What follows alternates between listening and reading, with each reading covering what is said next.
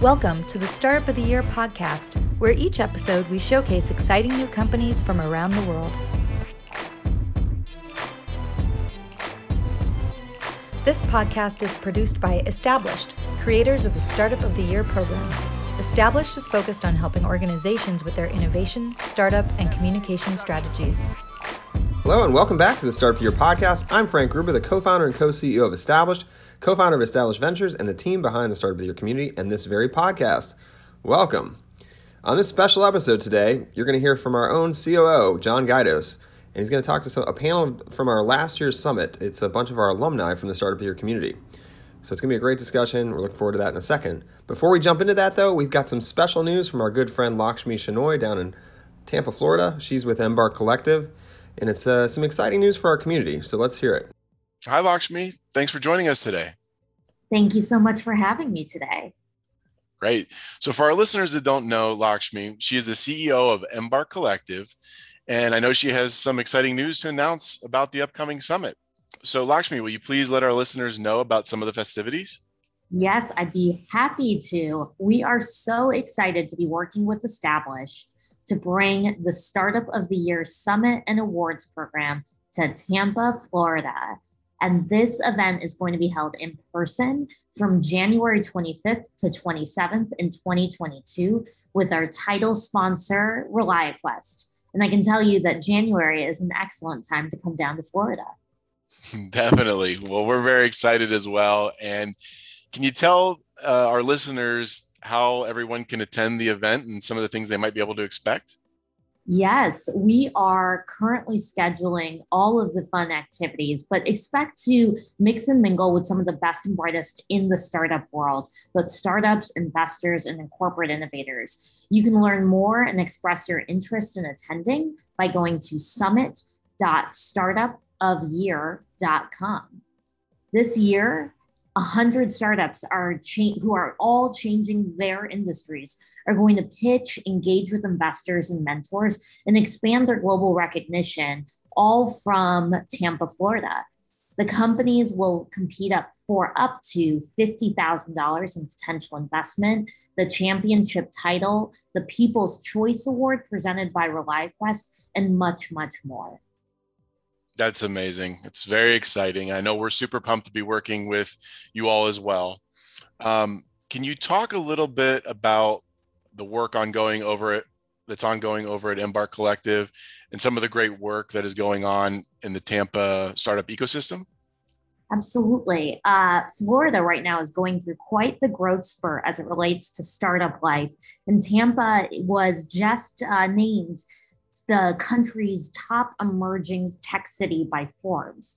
And you might have seen some coverage in TechCrunch and Axios highlighting the region because we have a very exciting Bitcoin and blockchain community that has emerged in Tampa Bay.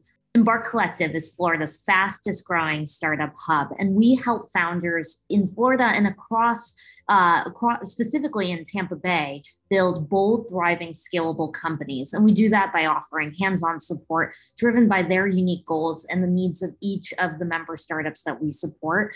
We currently support over 100 early stage tech and tech-enabled startups, and we get to work with them at our 32,000 square foot startup hub in downtown Tampa, which will be a critical spot for the Startup of the Year Summit. So we're excited to have everyone.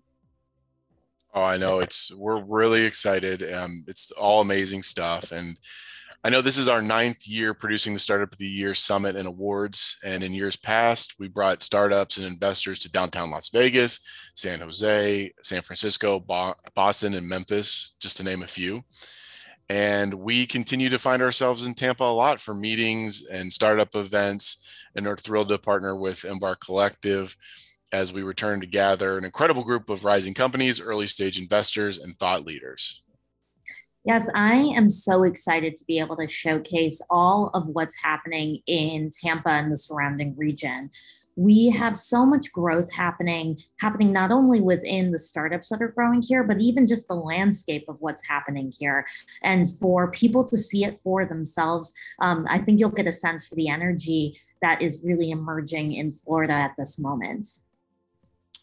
Absolutely. And I know that I probably share a lot of people's thoughts and excitement about getting back in person and having a little bit of fun and collaborating and seeing people again. So really, really encouraged by all of the work going into putting on this event, and it's going to be spectacular. I know it is. So I want to thank you today, Lakshmi. We cannot wait for Summit and to see all of our friends down in Tampa in late January. As you said, not a bad time to be in Florida. So we hope all of our listeners will join us again. And Lakshmi, before we sign off here, do you mind telling everybody where they can get tickets for the event again? Absolutely. If you head to summit.startupofyear.com, you can learn all about the Startup of the Year Summit and Awards. And I can't wait to see each of you in Tampa in January. Thank you, Lakshmi. We're so excited to be headed down to Tampa for the summit. It's going to be a lot of fun. We've been looking forward to it. We haven't been able to bring together our community for a couple years due to the pandemic. So this is our first time, and we're really, really excited. So if you want to be a part of it and you're excited about what you're hearing, please go to summit.startupofyear.com to learn more, get on the list, and we'll be, following up with more information soon. All right, with all the buzz about Summit, we're going to kind of turn back the clock here and give you a session that was at our last year's Summit with some distinguished alumni. We've got the CEO and co-founder of Aperionics, Crystal Eisenhower. We've got Dawn Dixon Apogane from Flat Out of Heels and Popcom, which are both companies she was part of and run, and Cooper Harris, founder and CEO of Clickly, as well as Samantha Snabes from Re3D. So we're going to jump into that discussion. Take it away, Johnny. Well, why don't we do this? Why don't we start out, introduce yourself, talk about your company a little bit, maybe what your business model is. And for those people out there that don't know a little bit about the user experience. So let's start with Cooper. Cooper, maybe tell us a little bit more about Clickly. Sure. I'm Cooper Harris. I'm the founder and the CEO of Clickly. And as I said, we won the CES award at start of the year 1 year, and then became a portfolio company. So I'm a huge fan of this event. I'm a serial entrepreneur. This is my third company. I'm not exhausted yet, so I'll probably keep going. But I began my career as an actress on TV, on sitcoms and daytime TV. So a complete, very different beginning to my career. But I now am running a large tech company, which is fun and ultimately a much better choice, probably. I also have the pleasure of writing for Forbes, Inc., Entrepreneur. You may have seen me geek out about tech and e-commerce and data and machine learning at like Shop Talk, Money 2020, CES, etc. And yeah, I'm just like obsessed now with all things innovation and startups, basically. Clickly is a software platform. We work with about 2,000 brands, and we help them sell the right thing to the right person at the right time. So we use a lot of machine learning to do matching, and basically we're a commerce enablement layer that allows these consumers to buy the product they want in emails, ads, content, marketplaces, etc. Fantastic. All right, I have a real quick follow-up question then. You probably have gotten this before, but how did your previous life as an actress or an actor help with your life as a startup founder? Did it? No, it totally did. I went to like a very, very intense school, think Juilliard. And so, we had 100-hour weeks, if not more. We had no weekends. And the discipline for doing that type of thing, learning 80 pages of lines a day, getting like one take in front of the camera, plus like once I was out auditioning, 80 times a week, like that kind of, just scrutiny and criticism and psychological abuse, all of it has made me have a very nice, I think, thick skin. And it also, the elocution classes, I guess, you can't tell now, but I did it one time about 7 years, and like speaking and public speaking, all of that. So that, all of those things I think translate well into both having the discipline to run a business and also hopefully the ability to share the story with your audience, be it investors or consumers. I could totally see that. And that's actually, I've never thought about that before, but I think all of us on this call have raised rounds of capital in the past, and the amount of meetings and I don't want to say told no. rejection. It's rejection. Right. It's totally rejection. Every woman on this panel has probably statistically had a harder time raising than most men. And like, we could probably all agree there's a lot of rejection involved, but hey, it's about perseverance and having that thick skin. Sure. Well, that's fantastic. All right. Well, let's keep rolling here. So Crystal, you're up next. If you could tell everybody about a little bit about your background and about your company. And like I said, maybe walk everyone through the user experience and what all that looks like. Yeah. So I'm Dr. Crystal Eisenhower. I'm the CEO of Aperiomics. And my background, I'm also a serial entrepreneur. This is my second company. My first company, I started right after I finished my training at Duke University. So I joke that I've never had a real job, but really this is, I think, the hardest thing anyone could ever do. So I'm really good at helping professors translate their very technological ideas into something that's commercially viable, commercially marketable. And I've been in the space for infectious diseases. So my background is as an infectious disease expert. So I bring both the business savvy side, but also the technology side from applying things to the infectious disease market. Which leads me into the company, Aperiomics. Our mission is to advance healthcare through better infection testing. I think everyone here knows at least one person who is sick and no one can figure out why. And they just keep going test after test after test. And the current testing is incapable of giving answers. So what we're doing is applying a completely different paradigm. Instead of looking for things one at a time or a few things at a time, we screen for everything that's known. That's over 40,000 bacteria, viruses, parasites, and fungus that we're able to do this.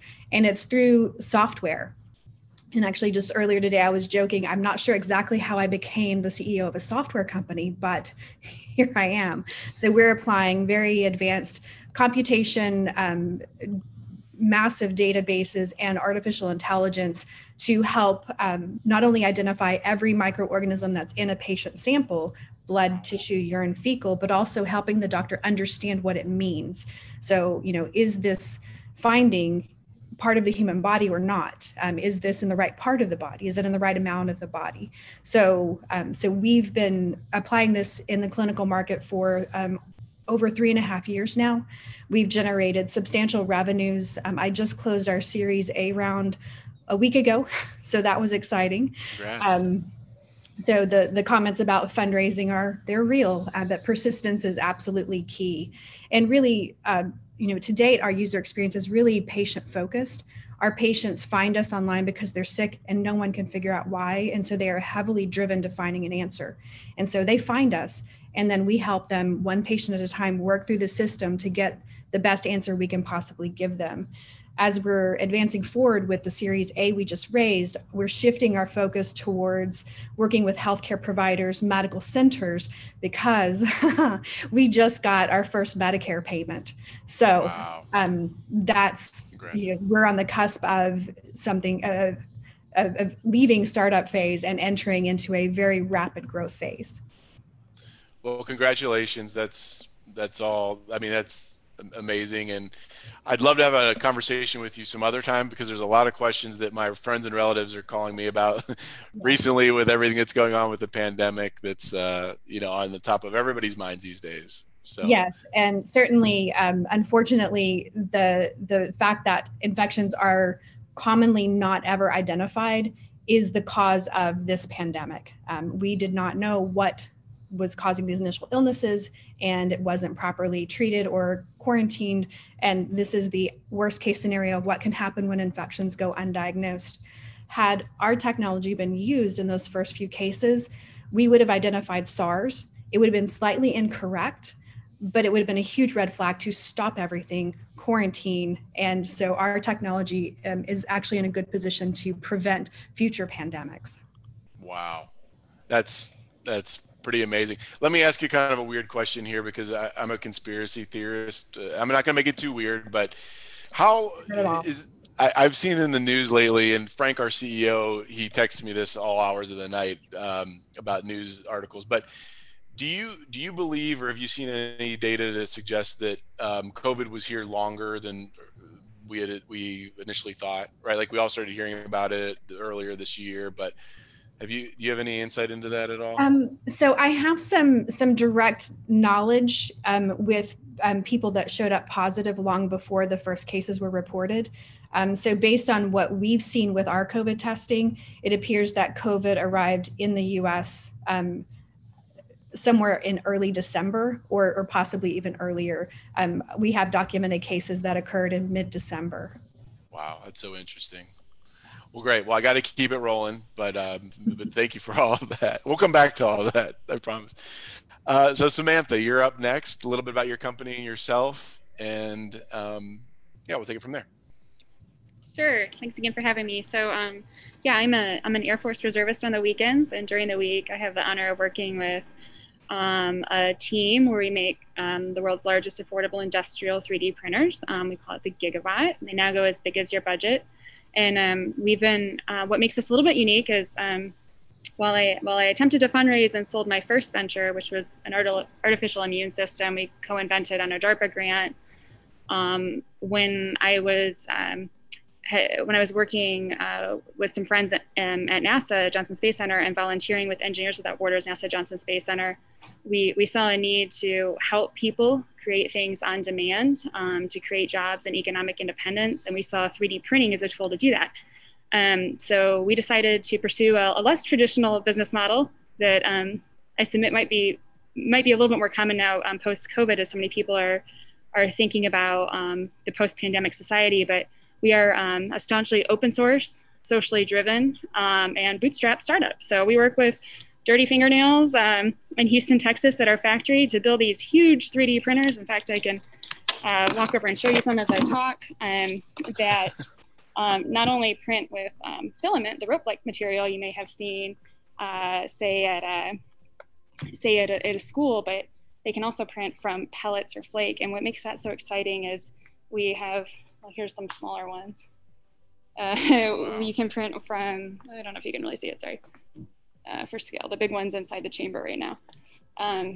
We can print from regrinder pellets, which allows you to print directly from garbage. So you can print from garbage or non-garbage in 3 different formats, as big as a human and bigger, and that allows people to create functional objects. And what's been so interesting with COVID is, in addition to contributing to the PPE movement, as many of our peers did and still do, it has really put a lot of focus on the need for on-demand manufacturing, and including in the US, where a lot of stuff's been offshored. So we've been really fortunate to be able to lean into that and support the community and grow in this time of uncertainty, and are so thankful for the Startup of the Year community that continues to make introductions and advocate for our success. While we are bootstrapped, we have been honored to win about $4.5 million in pitch competitions and grants, and have more in the pipeline, and are pleased to share we're close to $9 million in revenue in over 50 countries around the world. So looking forward to clearing the rest of our testing certification here at the lab so we can grow with your support. And again, so thankful to the community. If you have any questions about bootstrapping, grant writing, pitching, we're here for you. We want to pay it forward. Well, yeah, that's really interesting work. So let me ask you one quick fun follow-up question. What's the most, I don't know how to say this without sounding goofy, but like, what's the coolest thing you've ever printed? Yeah, so because when we originally started pitching I really wanted to make a composting toilet from our time in Rwanda, and that was a use case we came up with of a functional object. So I personally heart any toilet hacks. I think that's not a heart, sorry. And one of my first prints, we actually got started with 40,000 from Startup Chile, which is an accelerator in Chile that allowed us to quit our jobs at NASA. And the first hack I got to print was a urinal for a renewable bathroom installation in a slum outside of Valparaiso. And so, while I have yet to print a toilet, we have several customers in the sanitation industry that do make toilets. So that's always exciting. We're waiting to hear back if we got to be TED Global Fellows. And if we do have a TED Talk, I've decided I'm going to print a toilet from garbage and sit on it on stage. So, but we did make the toilet seat for women on the International Space Station. One of our customers did. So that might be my favorite print. That's impressive. Well, very good, very good. Okay, so let's keep rolling. So, Dawn, I think you're up next here, rounding us out. So tell us a little bit about yourself and your companies. These ladies are hard acts to follow. They're so phenomenal. So much cool stuff. So the company that I competed in Startup of the Year was Flat Out of Heels. So here's a pair of them. They're rollable ballet flats for women to wear when their feet hurt in heels. And it really was just, started out of necessity. It's a consumer product for women and, carry them in our purse. But what really kicked things off for me was when I had the idea to sell them in vending machines. It was the thinking was that when we're out and our feet hurt, we don't want to wait. We can't get them online. We can't find a store. A vending machine would be a great direct-to-customer distribution channel to sell these flats. But what I came to realize pretty quickly after launching my first 5 machines selling on flat outs was that many other brands and retailers want to use vending machines as well. And the problem is they're just pretty dumb. And so what Popcom does, which is the company that I started after Flat Out of Heels, Popcom creates software to revolutionize automated retail. And automated retail is anywhere where customers self-serve. So that's vending machines, that's kiosks, and that's package lockers. So kiosks are used for things like placing orders for food, checking in your bags at the airport, self-checkout at the grocery store. All these things are self-serving. And then, of course, a vending machine dispenses. And so our technology brings the e-commerce experience to vending machines and kiosks by using cameras to act the same way that Google Analytics acts for tracking IP address. We use cameras to track the conversion rates, the traffic, the demographic profile. We can deliver targeted ads and content based on what the camera detects and really get a deeper understanding of what's happening in and around these machines so that more retailers can use vending machines and kiosks to distribute products, close the last mile, and really have a true omni-channel retail strategy. And so our software integrates into many types of hardware, but we do have our own patented hardware called the Pop Shop. And it's just a really beautiful machine. I like to call it the iPhone of vending machines. Certainly has changed the way that people see vending. And we had our first installation last Friday. So our Pop Shop is live selling none other than Flat Out of Heels in Columbus, Ohio at Polaris. That's so exciting. Congrats. That's awesome. Congratulations. So good. Well, that was a quick around the horn to hear some info about everybody and their companies. They're all amazing. So I actually have a question that came in here from our viewers. So somebody had said they would love to hear from each of you what you consider the most important lessons you've learned since starting up. So pretty general question. I'm going to go right around the horn again. So let's start back with Cooper. What's the most important lessons you've learned since starting up? Oh, wow. So many great and also painful lessons. So I'll share a couple of things that I think may be helpful. How about that? One of the things I learned was when to raise and when not to raise, and how much. So initially, I was told by everyone and their mom to go raise money before I really even had a product. And that's a terrible idea.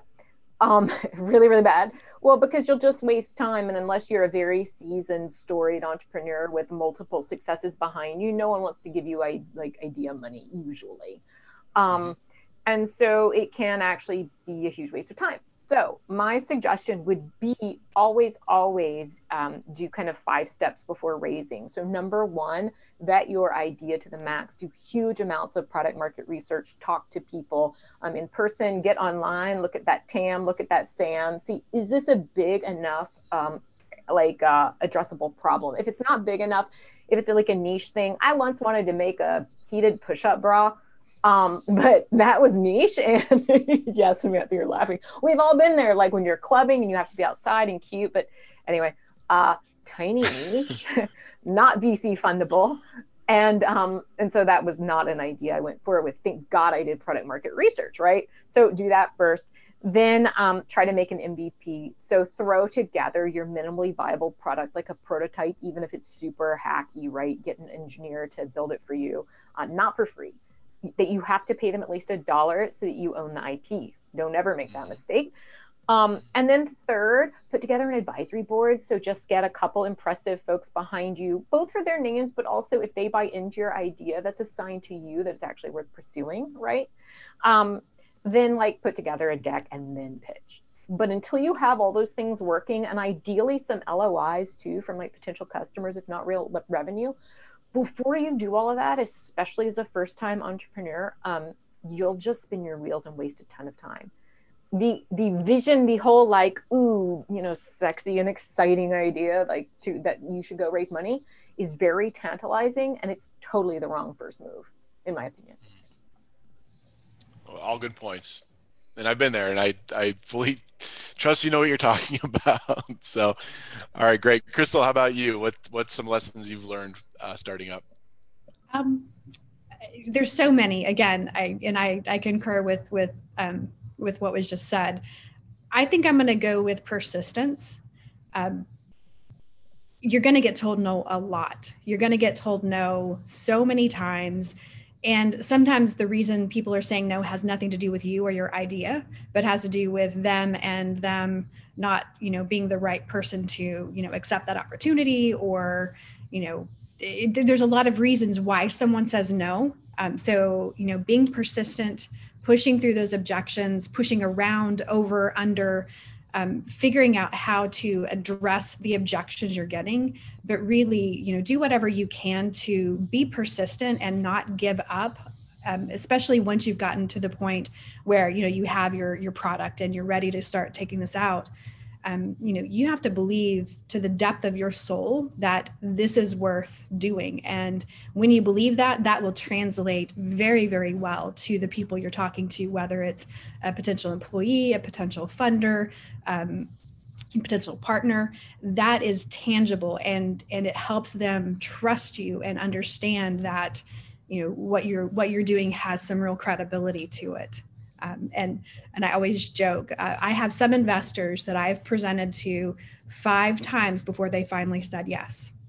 Oh, wow. So I joke with somebody, if you don't want to have me continue to send you updates, you need to tell me no. And even then, I sometimes will still tell you my updates, because sometimes when somebody says no, that just means not right now. Right. But, being persistent and pushing through those objections is really, it's crucial. You cannot get through the hard things that you're going to face unless you're persistent. Sure. I like the way that you professionally and politely put that. It's not you, it's me rejection that you receive from investors, right? That's not right for me at this time, but okay. Interesting stuff. So Samantha, how about you next? What lessons have you learned? Most important. Yeah. Also so many. I would say, it's funny because a lot of, you get this question and then you get unsolicited feedback. You get this question as an entrepreneur once you get to a point of success, and then you get a lot of feedback all the time for everyone else. And I would say there's something to be said for like advisor whiplash. So know that, we are distinct human beings on this panel that have had different experiences and have our own bias, and we change our viewpoints on things too. And the reason that people lead, the reason that deep tech is new is because, they broke the mold and they did things that the way they hadn't been done before. So I meet a lot of entrepreneurs or rising entrepreneurs who have read books, and they're like, this is how so-and-so who I really looked up to did things, and this is how I'm going to do it. But remember, like, they're a leader because they were being told no 1,000 times and doing things in a really radical and different way. One podcast, I really believe a lot in peer mentorship and love hearing comments like this, is How I Built This by Guy Raz. You can meet some really interesting companies that changed culture, and you'll see their trials and tribulations. So I encourage you to seek peer mentorship. I would take a separate view than Cooper. I always encourage companies not to build a board until you have to, but definitely recruit advisors and sounding boards and mentors. So we have 2, Tom Chi, formerly from Google Glass, and Pascal Finat from Mozilla and Singularity University, now Be Radical. And we so value their advice, but even Tom and Pascal will differ. And we have a dysfunctional board because we know if we were to raise, you know, the investor would want to come on, but we have lots of mentors and have done a crap ton of accelerators out of necessity and lean on a network.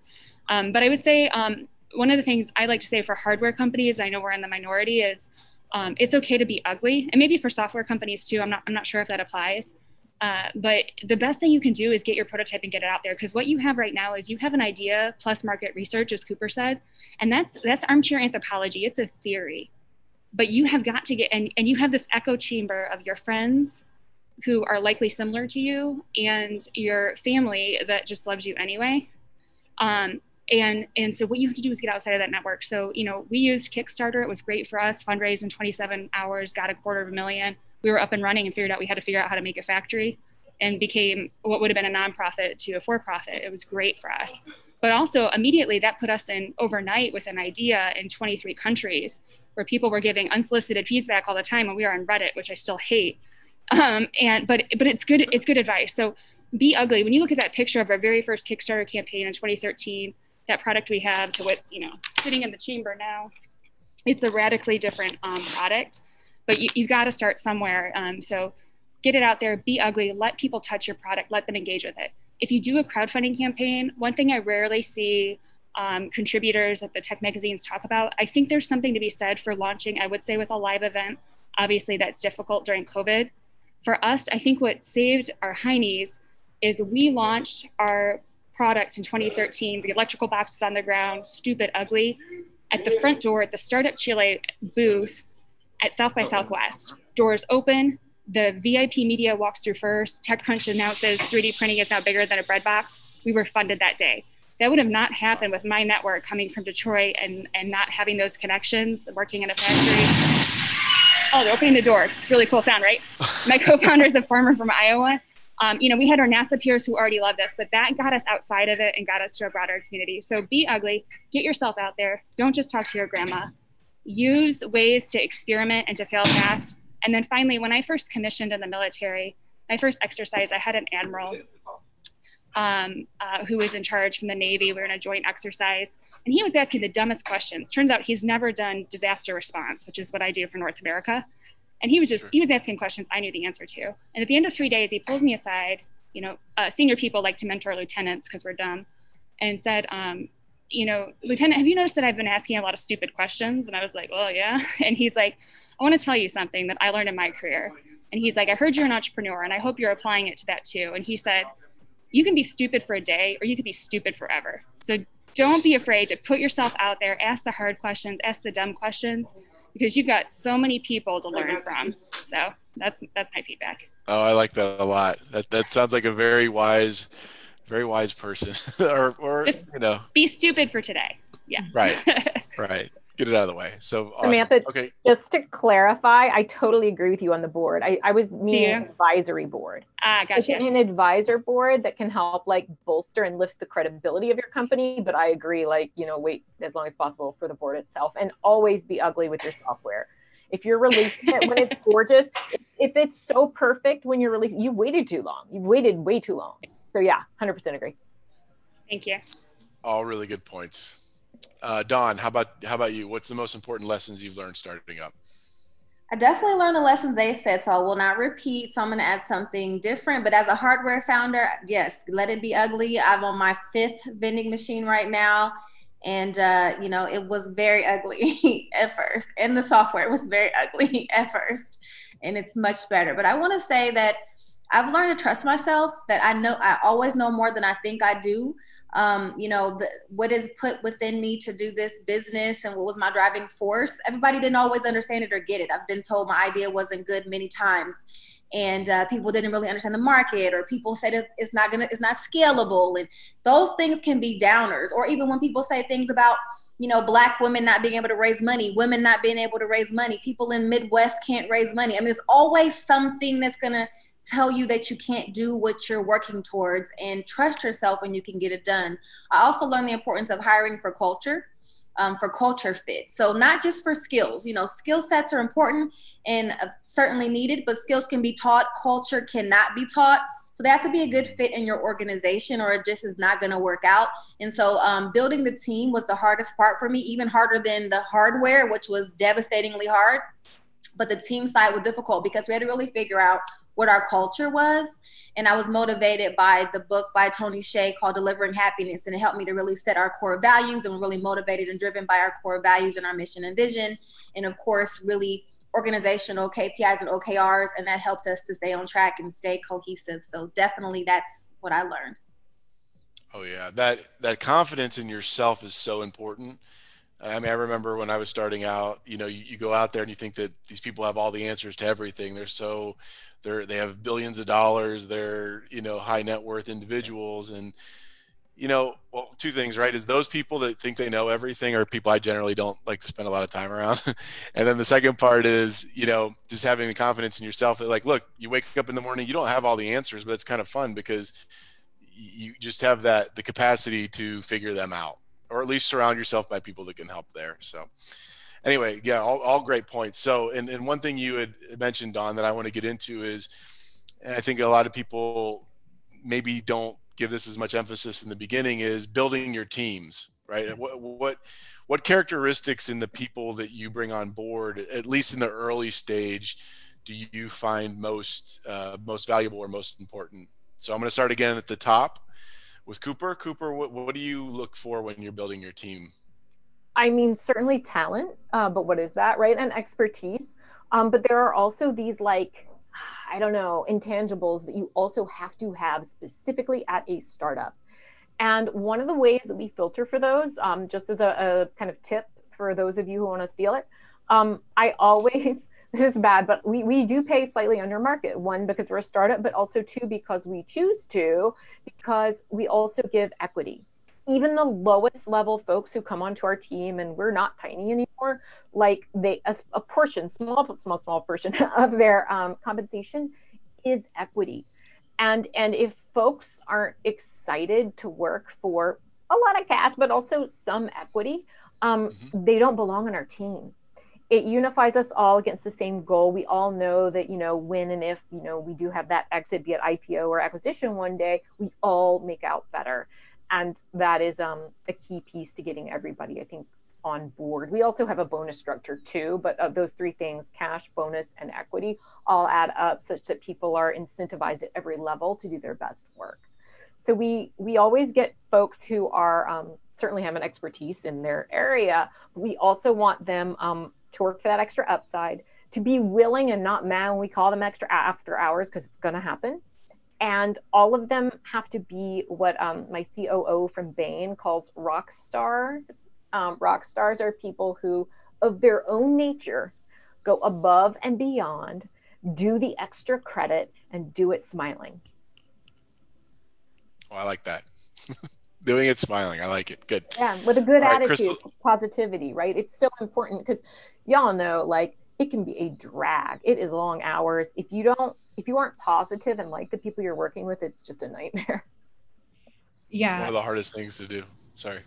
Go ahead. No, and I concur with all of that. The hardest thing you will do in your company is building a team and working with people. The technology might be rocket science, literally, but it's harder. It's harder to get that team together. And it's a constantly evolving process. So one of the things that we've done, we also give equity to everyone on our team now.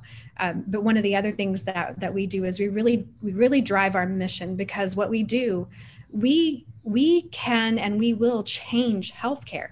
What we're doing is so important, and there is not a week that goes by that we don't play a role in helping change somebody's life, and sometimes we save their lives. And so really keeping that mission in the forefront, it's actually on our conference room wall. So that we always keep that in mind. And when we're hiring, that's the first thing I say to them.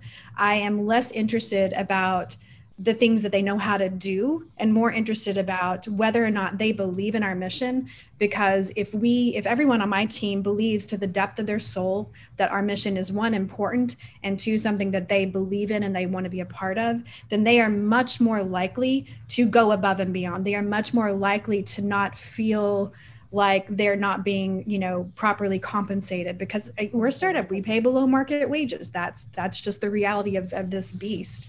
Yeah. So really driving through that mission, if you can put together a really strong mission that people can really get behind, it helps your team push through those really tough moments. And COVID has been a very tough moment for us. We didn't get a COVID-cation.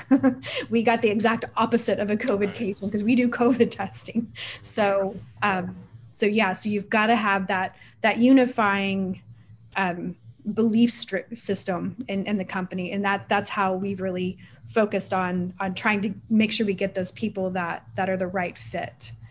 Sure. Crystal, I got to ask you a follow-up because your product's near and dear to my heart for various reasons. But is there any sort of pushback that you receive from any different groups, whether it be insurance or whatever, that maybe just your average person may not recognize or realize when you're in the space that you're in? I'm not sure I quite follow your question. I guess that, let me circle back to that so I can sound smarter on the second go around. Okay. Samantha, how about you? When you're building your team, what do you look for? Yeah, I would say y'all hit on it. I absolutely similar to Crystal. Your mission is paramount, especially if you're a social enterprise, guys. And that's been a blessing. When we used to have this rule early on, we don't do it anymore. You had to work 6 months for free, and then you got paid under. Now, thanks to some of the grants and pitch competitions and whatnot, we've been able to start you out at something. But you have to bleed for our mission. And we're also learning too the value in hiring slow. I'm a big fan now of giving test projects. Once we kind of cleared like 20 people, you're more in a position where you can do that. You know what works and what doesn't with your team. And also having individuals besides yourself take part in that second or third interview and facilitating a test project so you can see the dynamics within your team.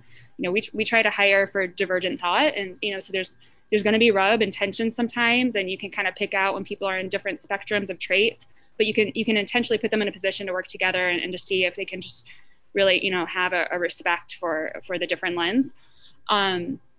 So that's definitely something that we do. We are hiring PS pretty much for everything. So reach out to us if you're interested. But with that in mind, if you are interested in going to re3d.org/careers, a non-negotiable we've learned for us, being in tech and with what we do, which is a really evolving field that's both engineering as well as materials, real-time material science and capacity building, is you have got to know how to 3D print, and you have to love it. If you work for Starbucks headquarters, you probably love coffee.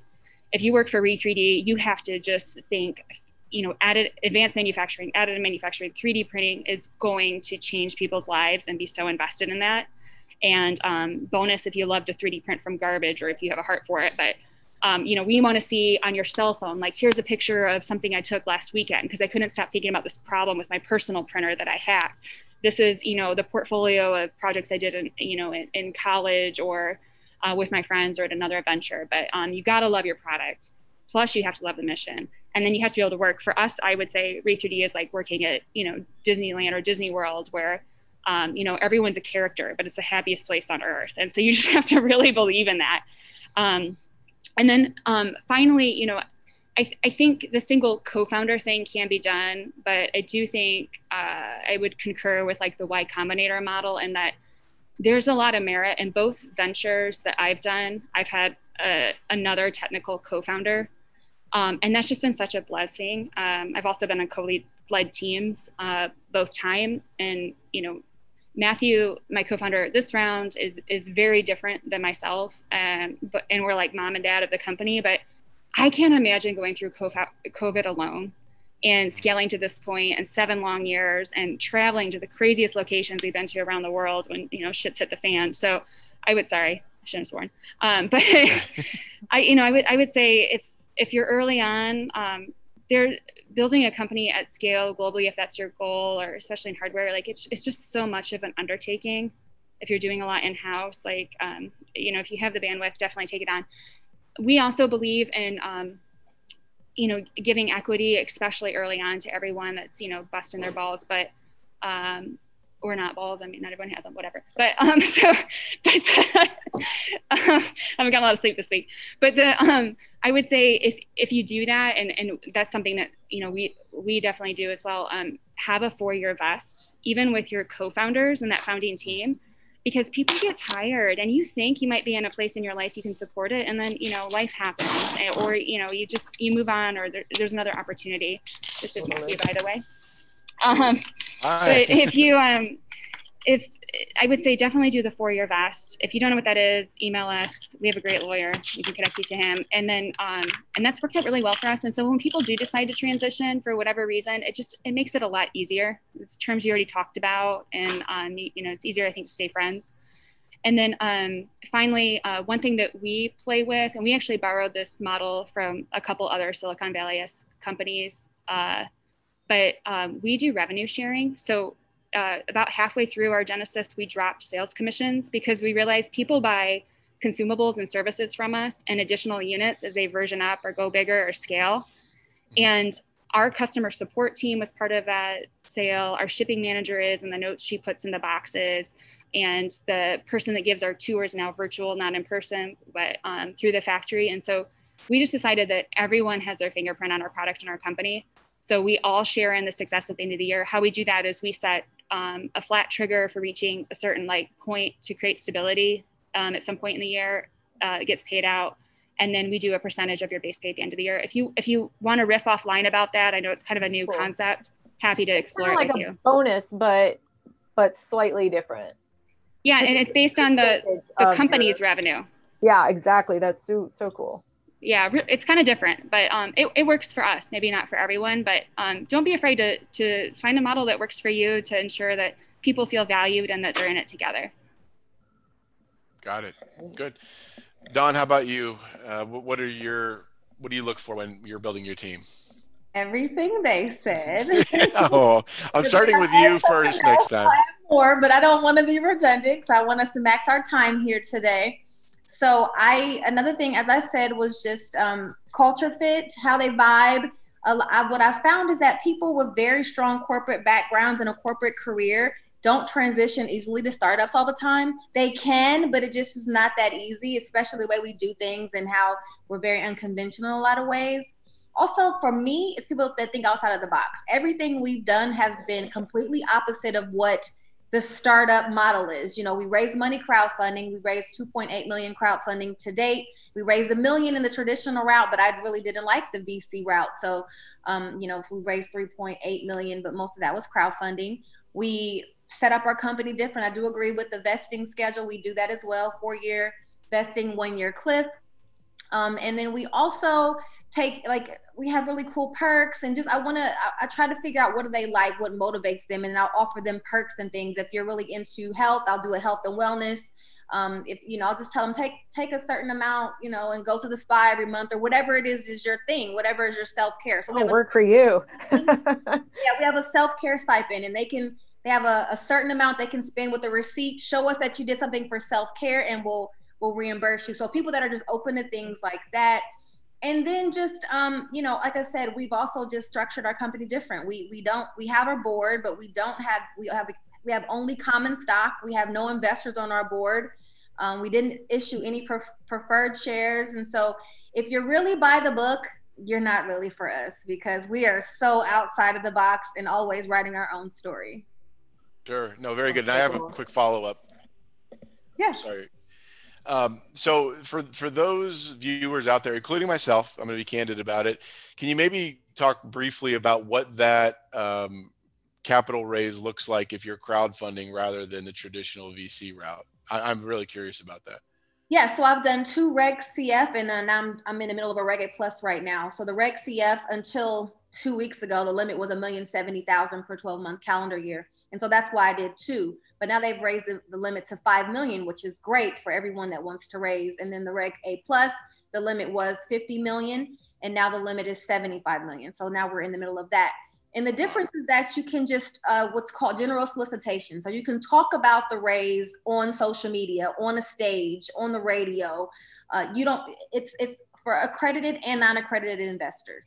When you're raising a traditional round from institutional capital, venture capital, accelerators, et cetera, private offices. Those are accredited investors that have to make either just as an individual, $200,000 a year, and as a couple, $300,000 a year. Or of course, they're also qualified as accredited if they're a private office, if they're a fund.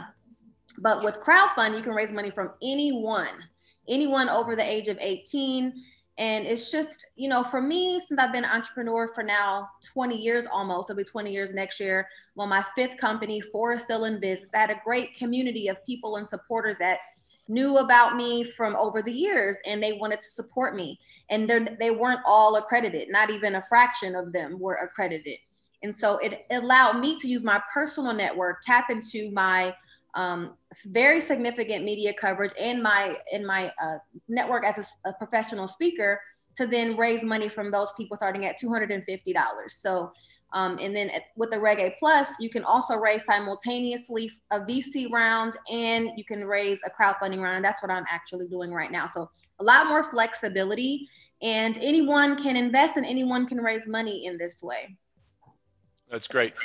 Just real quick too. So what are the fees associated with doing something like that? I'm just curious if it's how price prohibitive it is, if at all. Yeah, I mean, I compared it. So I did my first round, $1 million. So when I thought about traveling, airplanes, hotels, meals, all lawyers, it pretty much balanced out. The fees vary per platform, but they'll be between nothing to about $5,000 onboarding due diligence costs.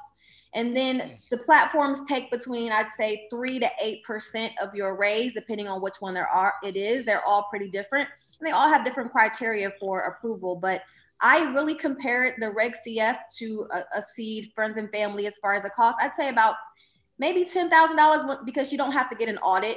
You just need a financial review by a CPA that doesn't already work for you. But the Reg A Plus is expensive and takes a lot of time. It's very much like a Series A. We had to do a 3-year audit. That's very expensive. Had to make sure our financials were all in GAAP format.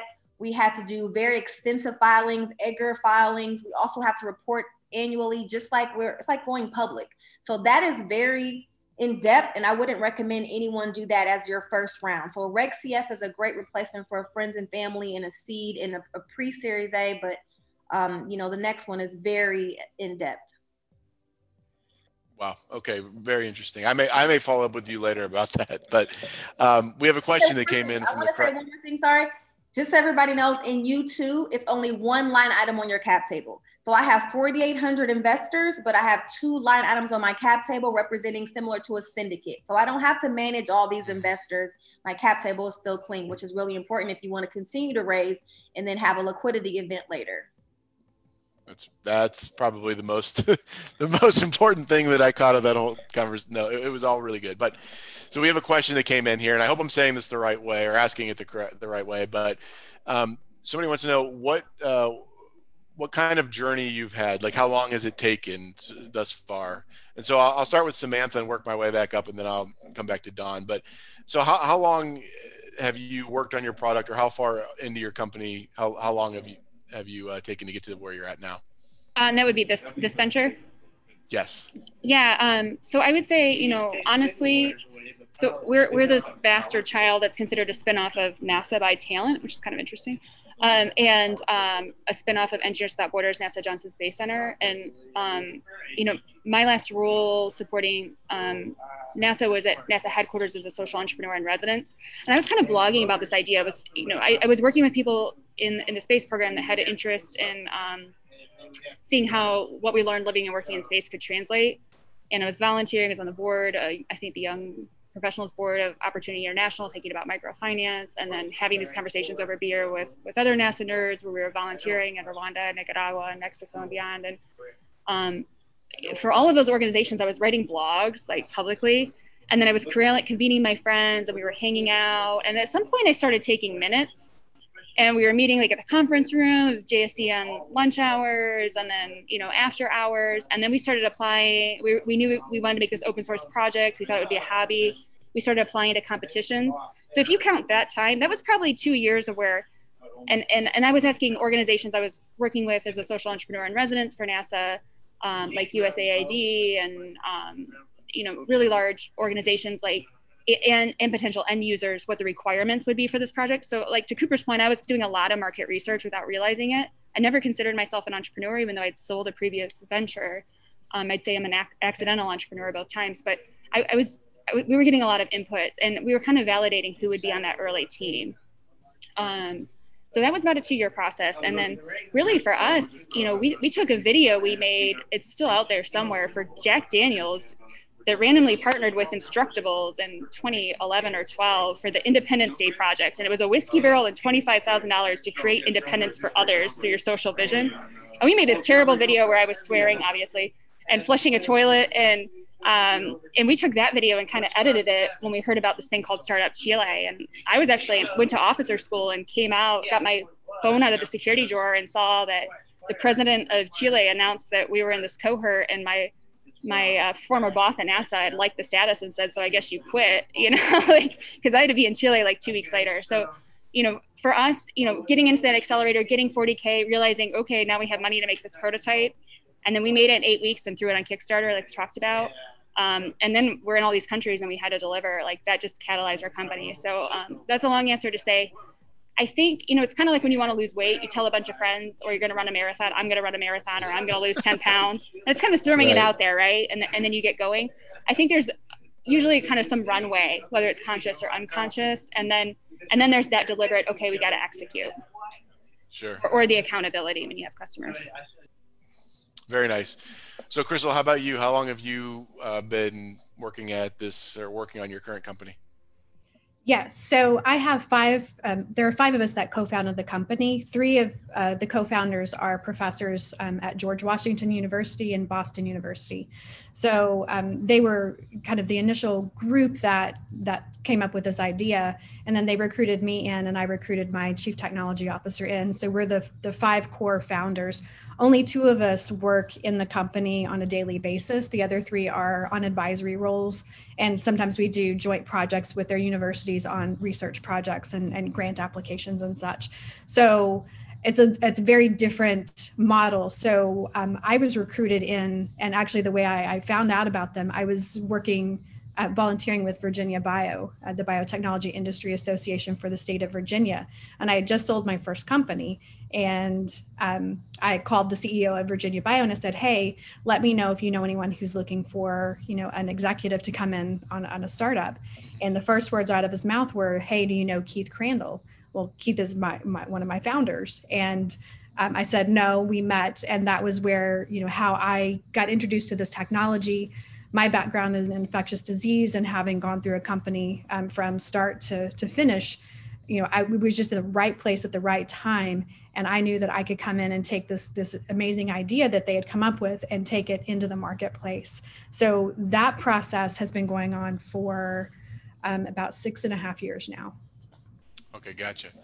Good. Cooper, how about you? How long have you been working on Clickly? I had been ideating for a very long time while I actually had my second company. We were doing pilots with it, and I was at the same time doing just a ton of hackathons. And this was after I sold the first company. So then because we got funding for Clickly, I did pause that second company and went whole hog into this for 2 reasons. One, it's a very timely and kind of exciting moment for the intersection of data, e-commerce, and payments right now, right? There's a huge amount of change in the ecosystem, and they used to all be split. And now it's like, no, they're kind of all coming together now. So we just realized it was timely. And then the second reason was, we got money, and I'm not somebody who can split my focus. No, there's a lot of entrepreneurs who work on 2-3 things at the same time. And I'm just like, honestly, when I take in millions of dollars of people's monies, and I have, the CTO of Stripe and head of innovation at Google looking down, over my shoulder, what are you doing? I just feel a lot of responsibility, regardless of who they are. They happen to be amazing individuals, but it's just like, I can't do more than one thing. So we went all in, I guess about 3 years ago, 3.5. We did hardcore product development in beta for about 1.5 years, and then launched 2 years ago fully, like publicly. We are weirdly still an invite-only platform now. So we only accept 1 out of every 6 brands who apply. Oh, very nice. Very nice. And we have about 3 minutes left, so I want to make this quick, going around the horn one more time here. But, I guess this is the opportunity to pitch. Is there anything you're working on, currently raising around, any way that, any asks, I guess, you have of our audience or people that may see this in the future, and any ways that people can connect with you or your company? So I'm going to start at the bottom.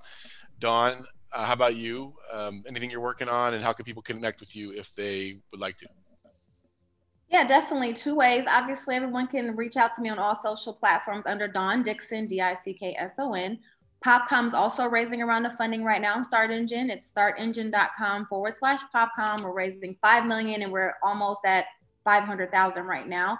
So it's moving along pretty nicely. And then we're also looking for retailers who are interested in selling their products in one of our pop shops. You can check that out on our website. We have a lease program and a purchase program. So we have over 500 venues secured looking for cool products to come be sold in their venues. So get yourself out there and reach out to us. Dawn, do you all have a direct-to-consumer site as well? No, we're B2B. So okay. Retailers, we work with retailers. So retailers come to us, they'll get a vending machine. We work with them, and then with awesome. So no B2. But then Flat Out of Heels is still in business selling flats, so flatoutofheels.com. Cool. Awesome. Samantha, how about you? And we're running out of time. We have about a minute left, so let's try to make it quick, please. Yeah, sure. So I would say definitely if you know anyone that wants to join our team, tell them to go to re3d.org/careers. More importantly, if you're a small business and you are in need of PPE, we received $100,000 from Unreasonable and Barclays to help you get the PPE you need to safely reopen. So please go to our website. We're partnered with Impact Hub Houston. We want to see you be successful. And if you need anything, Samantha Snabs, Cross Social, or Re3D Printing. Thank you. Perfect. Crystal, how about you? Yeah, so I'm also on all the social media platforms. You can reach out to me or to the company directly. If anyone's sick and can't figure out why, we may be able to help. We're looking for doctors that want to use our technology. And I also just opened a convertible note that's closing by the end of this year. So if anyone's looking for a great place to park some money for a few years, let me know. Wonderful. And then rounding it out, Cooper. Yes. How can people... Go ahead. Okay. People can connect with me on Instagram or LinkedIn. I'm Cooper Harris. You can also email me at cooper@clickly.com. My Clickly is spelled Klickly. Okay, here's my offer. If you are a direct-to-consumer brand, you sell e-commerce things to like general people, like flats, like your flats company, reach out to us. I will give you a really cool perk to get on Clickly and advertise and power your customer acquisition on a commission-only basis. Number one. Number two, we're launching a really huge, very exciting consumer product. So if you want to be a beta tester for that and get a bunch of free, awesome products, email me. And then, if you want to join our team, we're looking for growth hacker, direct consumer marketers, people who've basically mastered the conversion funnel in e-commerce. Email me too, cooper@clickly.com. Thank you so much, everyone. That was a fun discussion. I'm glad that you could share a little bit more about what you're doing and how your companies are doing. And obviously, you're all moving things along. And not to mention, you've learned a lot along the way, and you're sharing that back to our community. We really appreciate that. And for all the listeners out there, if you enjoyed the conversation, please do share it with someone that you think will find it helpful. Sharing is caring. We really want to spread the knowledge and information from all these different founders as far as wide as we can. So really appreciate it if you could do that. Speaking of sharing, I wanted to share a little bit of an update about a company that we have in our community. It's called TaxTaker. TaxTaker helps tech founders across the country get billions of dollars back from Uncle Sam every year by working with startups, which is pretty incredible. So there's these research and development tax credits that are available, and any startup that is developing a product or technology, you can actually, and you don't even need to be profitable yet, you can qualify for this. And our friends at TaxTaker make it super easy. All you need to do is go sign up, and they'll let you know if you qualify. So to sign up, you just go to taxtaker.com/SOTY. Again, it's taxtaker.com/SOTY. Well, that's this episode today. And remember, if you have a startup idea and you want to get going, today is the best day to start up. Not tomorrow, not the next day. Get it going, get it started, iterate. And in doing so, we encourage you to join our community for access to support, expert advice, and resources that you will need to elevate your startup to the next level. Just go to soty.link/apply, or just go to startupoftheyear.com. Until next time, I'm Frank Gruber signing off. Thanks so much for listening and wishing you the best of luck and future success in all of your adventures. Thanks for listening to the Startup of the Year podcast. Be sure to subscribe and we'll be back with another episode soon.